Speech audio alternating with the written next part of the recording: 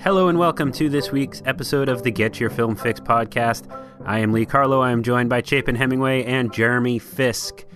This is an exciting time, fellas. Fixie season has arrived. After over maybe a year and a half of delays, the theaters are packed. We've got Wes Anderson's newest star-studded film, The French Dispatch. We've got Ridley Scott in a return to form with a period epic in The Last Duel. Edgar Wright has a new film, The Last Night in Soho, starring Get Your Film Fix favorite Thomasin McKenzie and the lovely Anya Taylor-Joy. On Netflix, The Harder They Fall, a new Western is available starting today. This Friday, Spencer, the critically acclaimed Princess Diana picture starring Kristen Stewart, comes to theaters. Boy, do we have a lot to watch. Which one did we pick, guys? Did we go with one of these, or did we lock ourselves in our rooms, close the blinds, and fire up the Palme d'Or winner, Titane, directed by Julia Ducournau? Came across the idea to watch this after I rented it, and you know, I had an idea what to expect, having seen her previous film Raw, but it's got a lot to talk about. So we're gonna try to unwrap that film and try to discourage our audience from checking it out.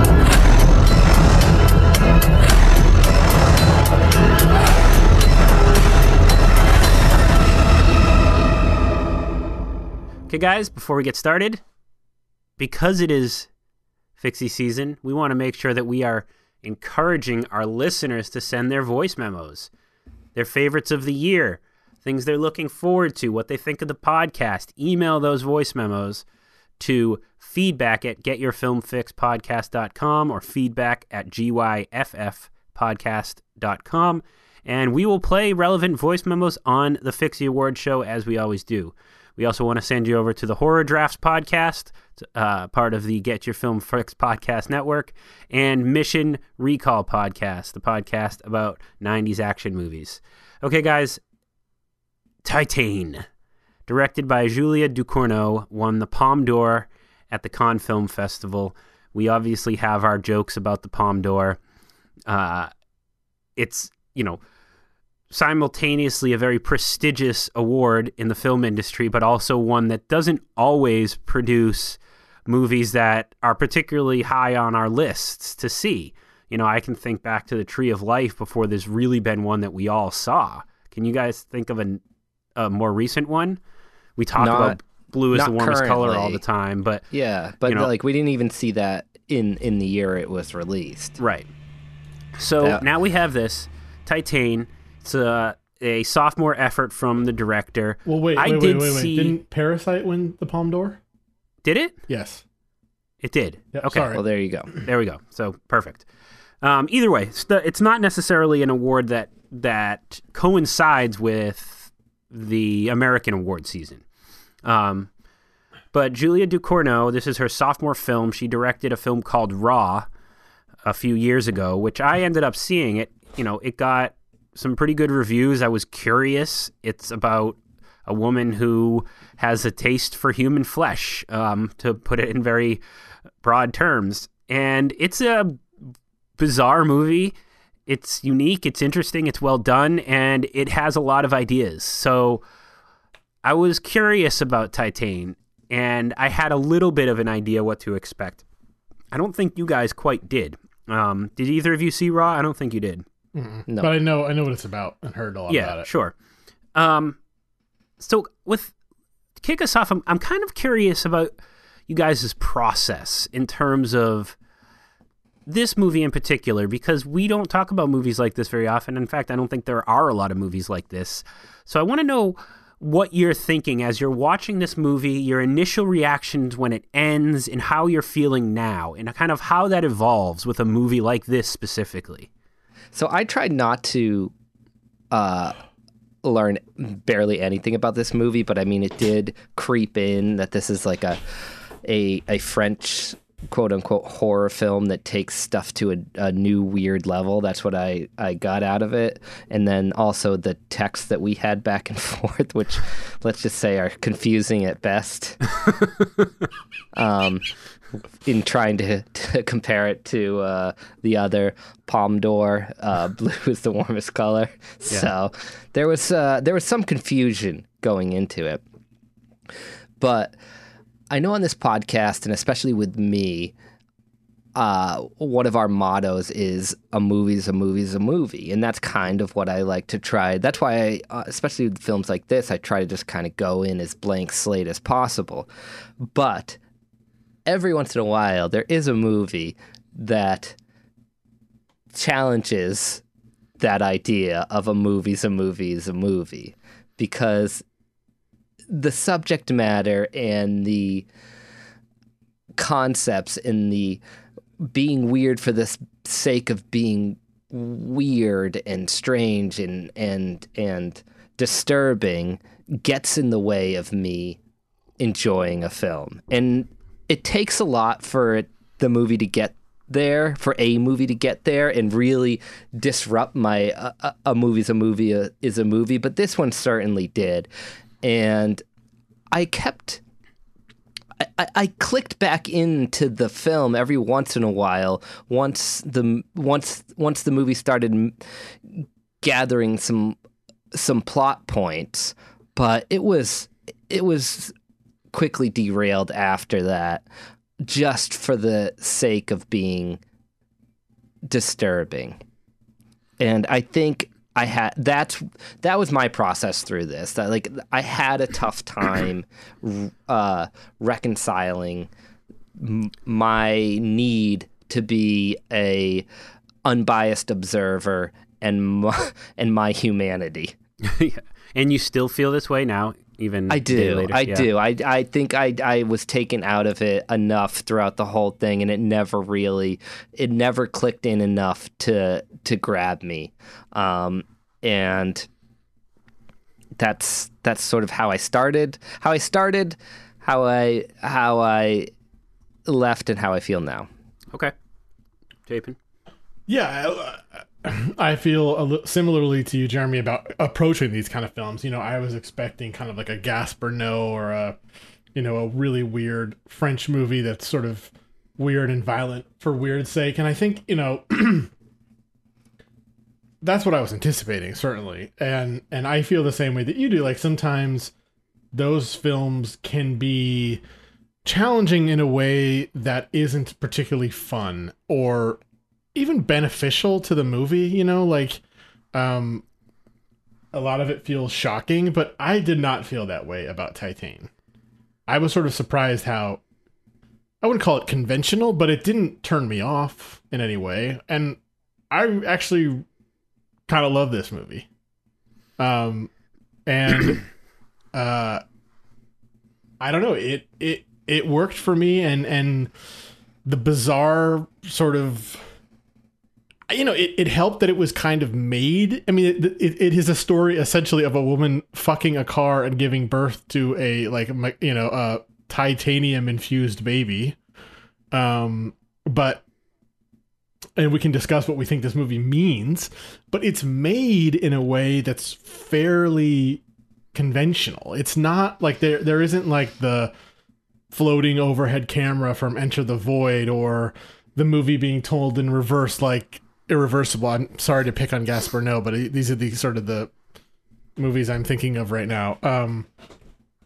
And I don't know, that helped me sort of parse this rather strange story of this woman who I thought was fantastic in this movie. I do have to say, I'm glad the movie pivoted, though, from the beginning of her just kind of being like a serial killer for seemingly no real reason. Once she had to start running from law enforcement, then that part of the movie sort of went away, and I'm glad it did, because that part of the movie just it seemed to be a bit repetitive and I don't know, gratuitous. So I gotta say, I'm definitely falling closer to Chapin's opinion here. Although, like both of you, I struggled with a lot of this movie, especially during and in the immediate aftermath. I want to kind of outline the plot a little bit so people know what we're talking about. The character of Alexia, movie opens when she's a young child. She's in a car accident with her father and suffers a severe brain injury and, has brain surgery. And you see right after that, as we flash forward, she's got a big scar on the side of her head from the surgery. She presumably is going to work where she dances, at this club. And this is where we see her make love to this car. And then she goes on to commit a series of sort of inexplicable murders in a somewhat comically violent way. She's on the run from the law. She decides to disguise herself as this missing boy named Andre. Is that right? No, Adrian. I'm sorry. And return to that boy's father, named Vincent. And she doesn't speak while she's there. She tries to hide herself. She, wraps herself up so that she's not exposed as a woman. And While pregnant. And, there's this, very interesting relationship that develops between Vincent and Alexia. Now, I liked the beginning of this movie, Jeremy. I thought while it was strange and you didn't have a lot of explanations for it, if that's the direction it continued to go and we got some explanations, I thought it was a blast. But I thought where this movie really had a lot to say was in that, that tonal shift in that second piece when she meets Vincent. And it's a very, very interesting way to approach, I think, a lot of themes that have started to kind of become clearer as I've gotten further away from this movie.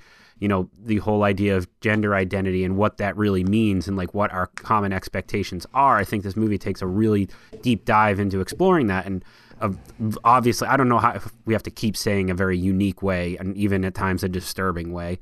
That's, very consistent throughout this movie. But it also examines like how important we are to each other and just how important relationships are, regardless of who they're with. I mean, I don't want to put any spoilers in, but Vincent and Alexia basically form this father-son relationship. And it's weird. And like, there's even some times when there's this strange sexual tension. And like, there's a lot of stuff in this movie that I'm not going to pretend I understand at all.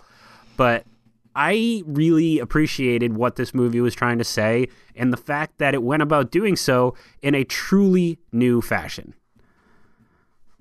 Yeah, I mean, I would love to hear your explanations on some of it because... Well, that's it. I mean, I don't know... the piece with the car and... There we go. So, what's the titanium... The merging of human and I have no idea. Mechanics. Like, what am I missing there from the plot of the movie? I mean, it's pretty clear that that's sort of what they're trying to tie or explain to us. Is there some sort of merging between man and machine? She gets a piece of metal. She gets a piece of metal put in her head after her car accident, and then in this like body horror element of the film, we start to see her kind of bursting open in a way at times. Well, she has sex with the car somehow. Well, I mean, she's sort of like dancing and humping the car. Like, it's not. Well, we don't know what's happening below the belt. Like, sure. No, she fucks the car in that scene. Yeah, She's definitely it's not dancing, Lee. Yeah. She's having sex with the car. I know. You missed but, that part because that's after the shower. Yeah, I did. I stepped away.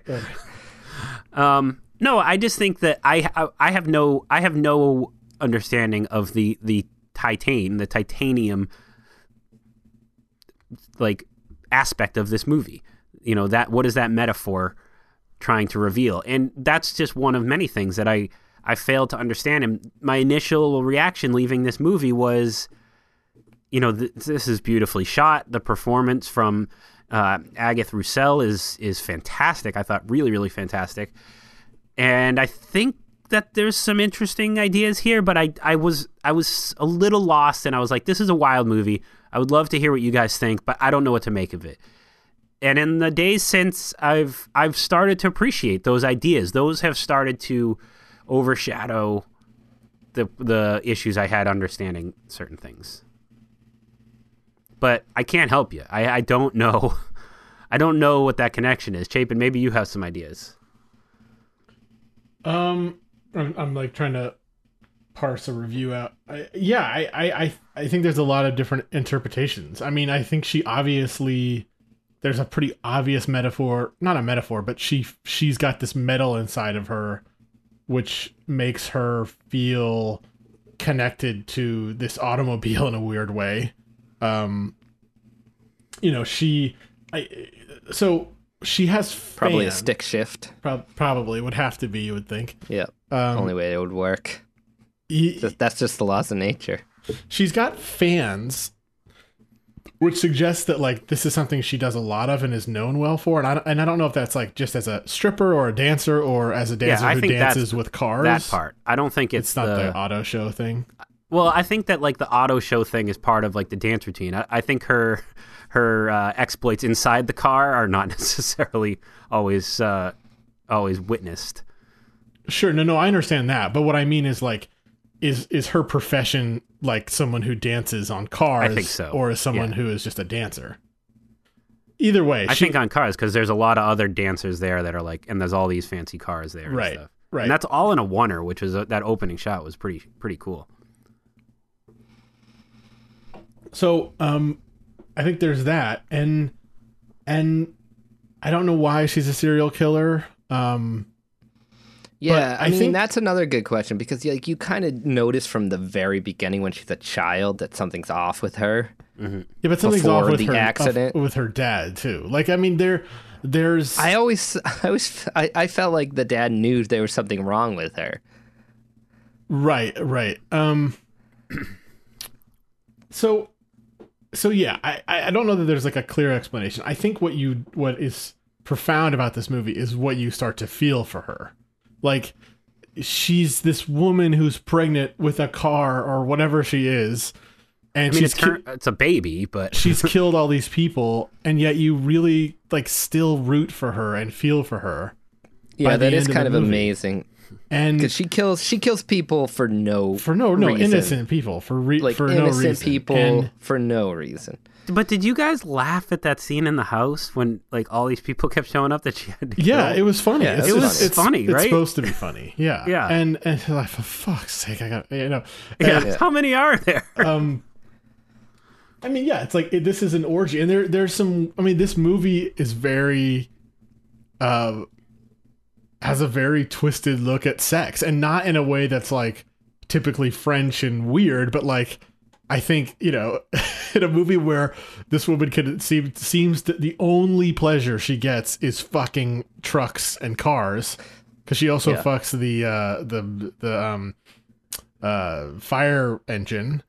That's gonna be like the top car to have sex with, though. If you're having sex with cars, certainly the biggest. Yeah, right. You know, like, that ladder goes all the way out. She's taken by this woman who's a lesbian that she meets at the show to this house where all these people are, like, essentially like an orgy house where a bunch of people are having sex, and like totally takes all the sexiness out of that situation. Like, you have these two women kissing, and then she stabs her hairpin into this woman, but misses, and essentially just goes through the skin of her cheek. Yeah.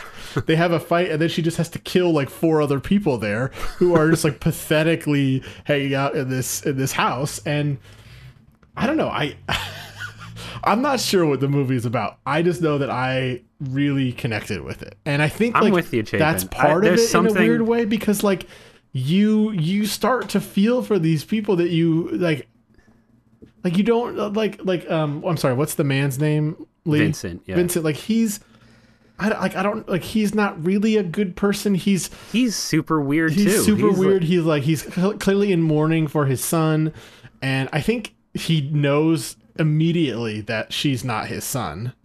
I think he's pretending that. Yeah, I think so, for his own benefit. If not immediately, pretty quickly. Yeah, and he's this fire chief and is kind of a father figure to a couple of the firefighters, but like works out at night and injects himself with steroids, and like it's weird. But then these two like form a weird relationship, and by the end of the movie she dies, which I feel like she kind of wants in a weird, like I don't feel like this is a woman who wants to be alive, and he gets a baby, a child. I think what he wants. They are like lost people. Right? They're lost people. They're in mourning, or they are, they're depressed, or whatever it is. And I think there is something inherently interesting about watching kind of these two lost strangers connect with each other. But it's just so hard to have any empathy for her. That's the difference between him and her. At least, See, I disagree. I think with him, there's a backstory why there that you could at least understand, where you can get some empathy from. But her, like, even the backstory isn't that empathetic. She has surgery. She's fine. She happens to get a little metal in her head, and now she's a serial killer that's fucking cars.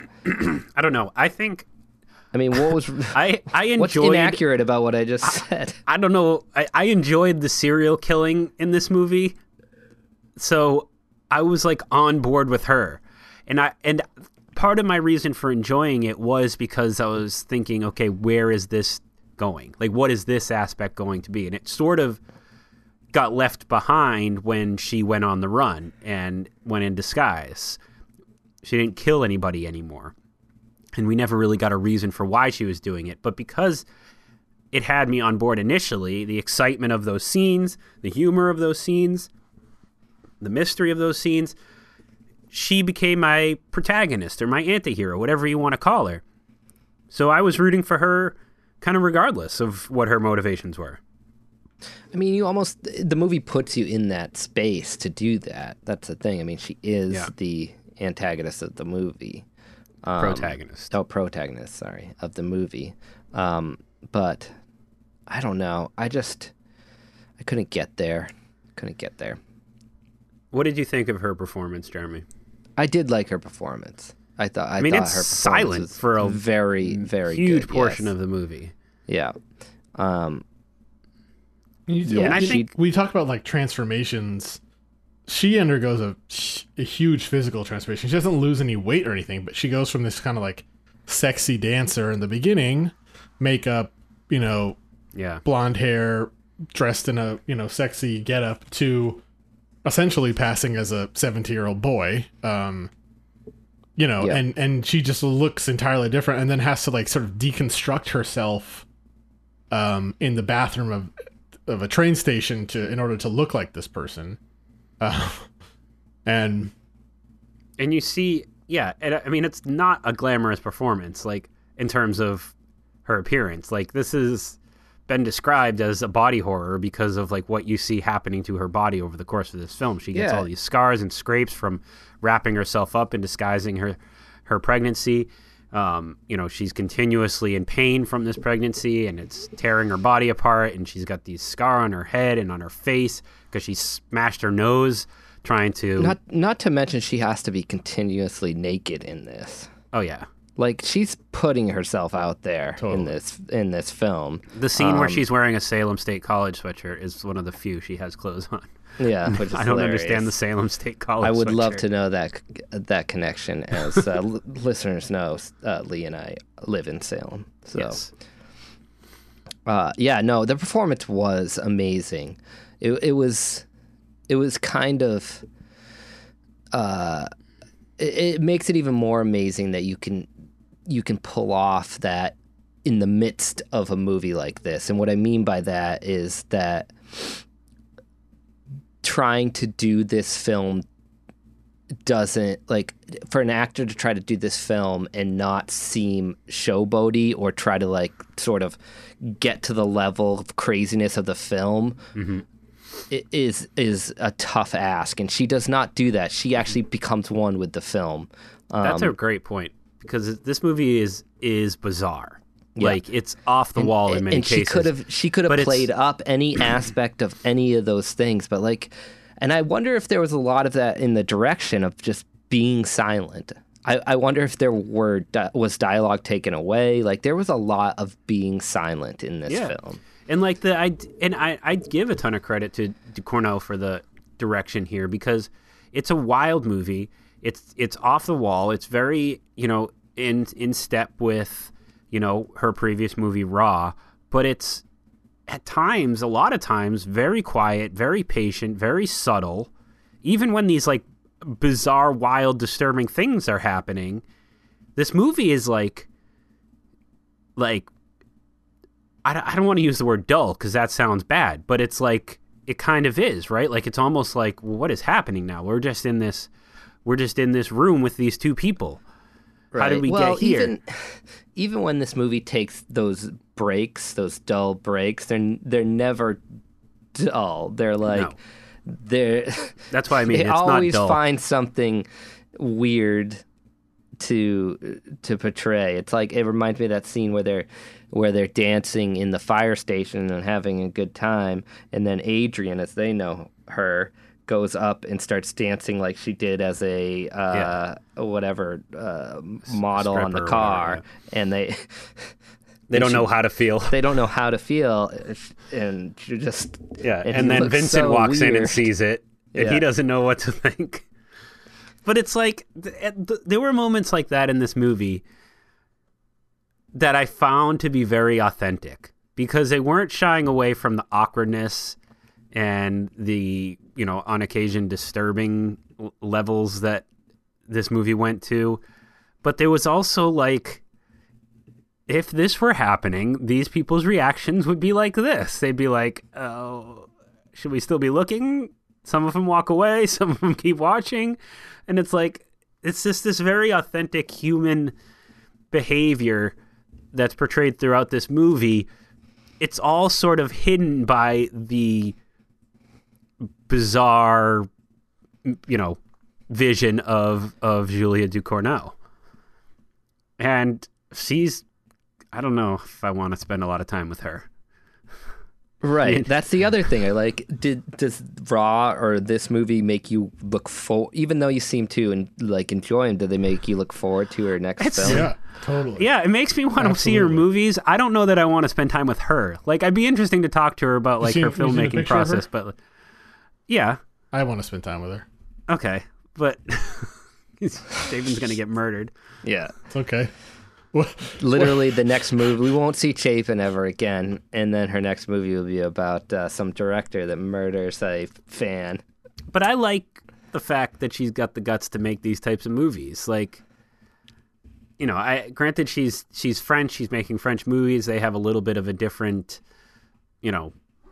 idea of what's commonplace in terms of, certain styles and certain themes within movies. But even for a French movie, Raw and Titane are both kind of batshit crazy, and I kind of admire the willingness to go there. As long as she is, making sure her ideas are clear and present, then I think she could keep doing. This movie works much better than Raw. I'm not sure I totally understand what Raw is about. It's interesting. It's got some ideas, but like this movie, it's hard to really know what she was trying to say. But this one, I think, became clearer for me.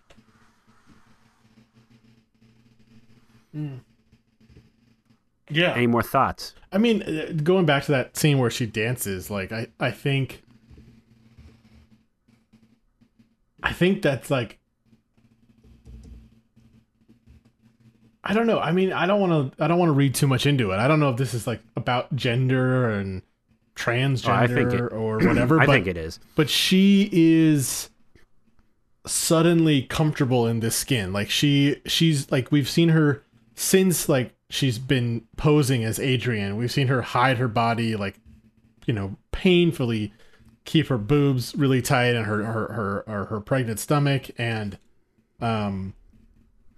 this is this one moment when she lets loose and she's sexy. Like she's dancing and she looks like a boy and she's essentially like defeminized, but she moves like the woman we saw in the titillating scene, the opening shot that you described, Lee. Like she moves very well and she moves very sexy, and like all these sort of, you know, possibly homophobic firefighters are like, what the fuck is going on? Like, what, this is so awkward. But like, this is who she is. Like she's coming out as a person again because she's comfortable. And you know, there's a moment where she's also fighting. She's trying to kill this baby. I mean, she literally tries to use the murder weapon of her serial killing to give herself an abortion unsuccessfully. And then she's constantly like trying to hide or even like hitting her stomach, like hates to have this baby. And then when she does have the baby, it seems like she starts to suddenly care what's happened to this baby. Well, I mean, she dies, as we know, spoiler alert, but she's, I think at the end, concerned that what this child is and if the child is okay. And I think so. And I think she's happy that the baby's with Vincent. Yeah. I think that this movie does a fantastic job at challenging the common understandings of gender identity. I think it's definitely the part of the point, and I think it does a really good job at that in a number of different ways. That scene with the, dancing on the fire truck is a perfect example, but also just the very, very clear and tangible idea of the fact that she disguises herself as a boy and pretends to be this guy's missing son, but there is also this underlying sexual tension, which you can think about as strange and incestuous, and maybe like you don't want to like wrap your head around that, but I think it all is wrapped in that whole idea of challenging, not necessarily making it one point or another, but just forcing its audience to think about what gender is. And I think that's a really impressive effort on her part to put that in a movie like this, because, you know, it's not something we're going to see in a lot of movies, period, at least for a while, this blatantly. And this, like, you know, I would even add Vincent's need for his own masculinity. By injecting him with himself with steroids over and over, and watching his body sort of, or trying to keep his body from decaying and all that stuff. I think that's a part of it too. Good point. Good point. So, Titane, Palme d'Or winner. It has some, not for everyone. fixie. Let's just say not for everyone. No, this movie's not for everyone, but it has some fixie candidate considerations for me in this movie. More than one consideration, I would say. I know that's almost more than we usually like to even reveal to each other and to our audience. But it's early. Who knows? Of course it's early. I will say, though, that I do think that this is stacking up to be a very competitive year in the cinematography category. Yeah, certainly. Because I've already got 3 movies that I think the cinematography was stunning in. Can you share? I mean, Dune, obviously. Sure. Dune, Green Knight, and this, I think, are all beautifully shot. And, you know, that's 3 movies that were released before November, and we still don't have the majority of the slate. I used the same camera package that these people did for my most recent shoot. They used the same camera. Has that shoot come out? Yeah, it just come out 2 days ago. So Lee, there's another one to add to your cinematography list. So 4 now. All right, guys. So what else? We're running short here. What else you guys have? That's okay. It can be short. I think that'd be good. we are going to try to get to... So part of the reason for doing this movie is that it is tricky for us to all get to the theater and find a time to record each week. We're not used to doing that. It's been a year of just watching movies streaming, and now we're trying to figure out how to get back to the movie theaters. So rest assured, we are going to see all these movies we need to see for the Fixies, even if you don't get an individual podcast for all of them. You will hear our thoughts, or you won't hear our thoughts, depending on the quality of the films. And I'm sure we'll splatter in some conversations throughout. So I don't know what we're going to do next. But suffice it to say, I don't think we're going to have too many podcasts left between now and February that aren't Fixie relevant or potentially Fixie relevant, which is exciting news. Yeah, I'm looking forward to it. And we have a date for the Fixies too, I believe, don't we? We have a date to record them. Yeah. Yeah, which I believe is February 25th or the 25th or the 26th. Yeah, we just got to decide. So we're going to be in Vegas that weekend. Yeah. So do we want to do it the first day we get there? I mean, how do we do this without being hungover? I guess is the question. Yeah, it's a good question. I mean, and we're also there's a lot of the resorts are reaching out to us with offers and packages for us to record there. So we're negotiating that. No. And kind of coming to our... We have to remain... No? We can't take any gifts, guys. We've always remained the one... That's true. Group of people who don't mingle with the celebrities, don't do the handshaking, glad ragging. Yeah, even when celebrities try to talk to me on set, I just say, sorry, can't. Yeah, sorry, I can't. Yep. Yeah. I walk away. Yeah. Yeah, so, you were on the set of Don't Look Up, which who knows? That movie comes out this year. And it was awkward at times. You had to you were shutting it down to avoid having to talk to I literally had to shut that movie down. Leo tried to put 100 in my pocket just to, grease the wheels, as and you said. Shut it down. And I said, shut this movie down. Get him out of here. Get him out of my face. You handed it back to him, and you offered something sexual, but, that was where he was willing to draw the line. And then you were threatening to go on strike, Jeremy, to avoid these bribes. That's how neutral we are here at Get Your Film Fix. But I think we're going to be at the Aria Resort and Casino. Well, don't tell people. Las Vegas. Why? That's great. What about our anonymity? What if they track down the room? Yeah. That'd be awesome. We have fans outside the door. Oh, there's like 2 people out there. It's room service. I was thinking like... Yeah, we order room service and then act like they're fans knocking on the door. I thought there maybe could be producers or something. Yeah, bringing us champagne. Okay. Well, that's what I was thinking, is that each one of us, I mean, this is more for our own edification, but Lee, I know you're going to pick out a lovely champagne, since we only need 1 bottle this year. I'm going to bring a lovely bottle of scotch, and Jeremy, you need to start thinking about what you're going to bring. Special. 1 beer. No. 1 Salem beer. Just one 12-ounce bottle. 1 notch session beer. We can split it. Okay, so that's going to wrap things up for this episode of the Get Your Film Fix podcast. I've been Lee Carlo with Chapin Hemingway and Jeremy Fisk. We are excited because we've got a huge slate of movies to watch, so we're going to wrap this up early so that we can get up to our flat screen plasma TVs and I'm the only one left films. with a plasma. That's a good point. You are. In America. Currently draining the Massachusetts energy resources and creating a small fire hazard in your house. Yeah. Jeremy has to shut the heat off and the lights off in his house. One or the other.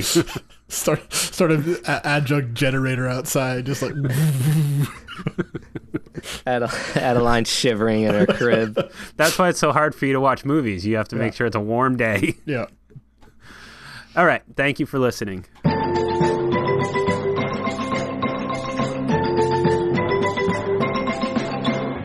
I'm staying. I'm finishing my coffee.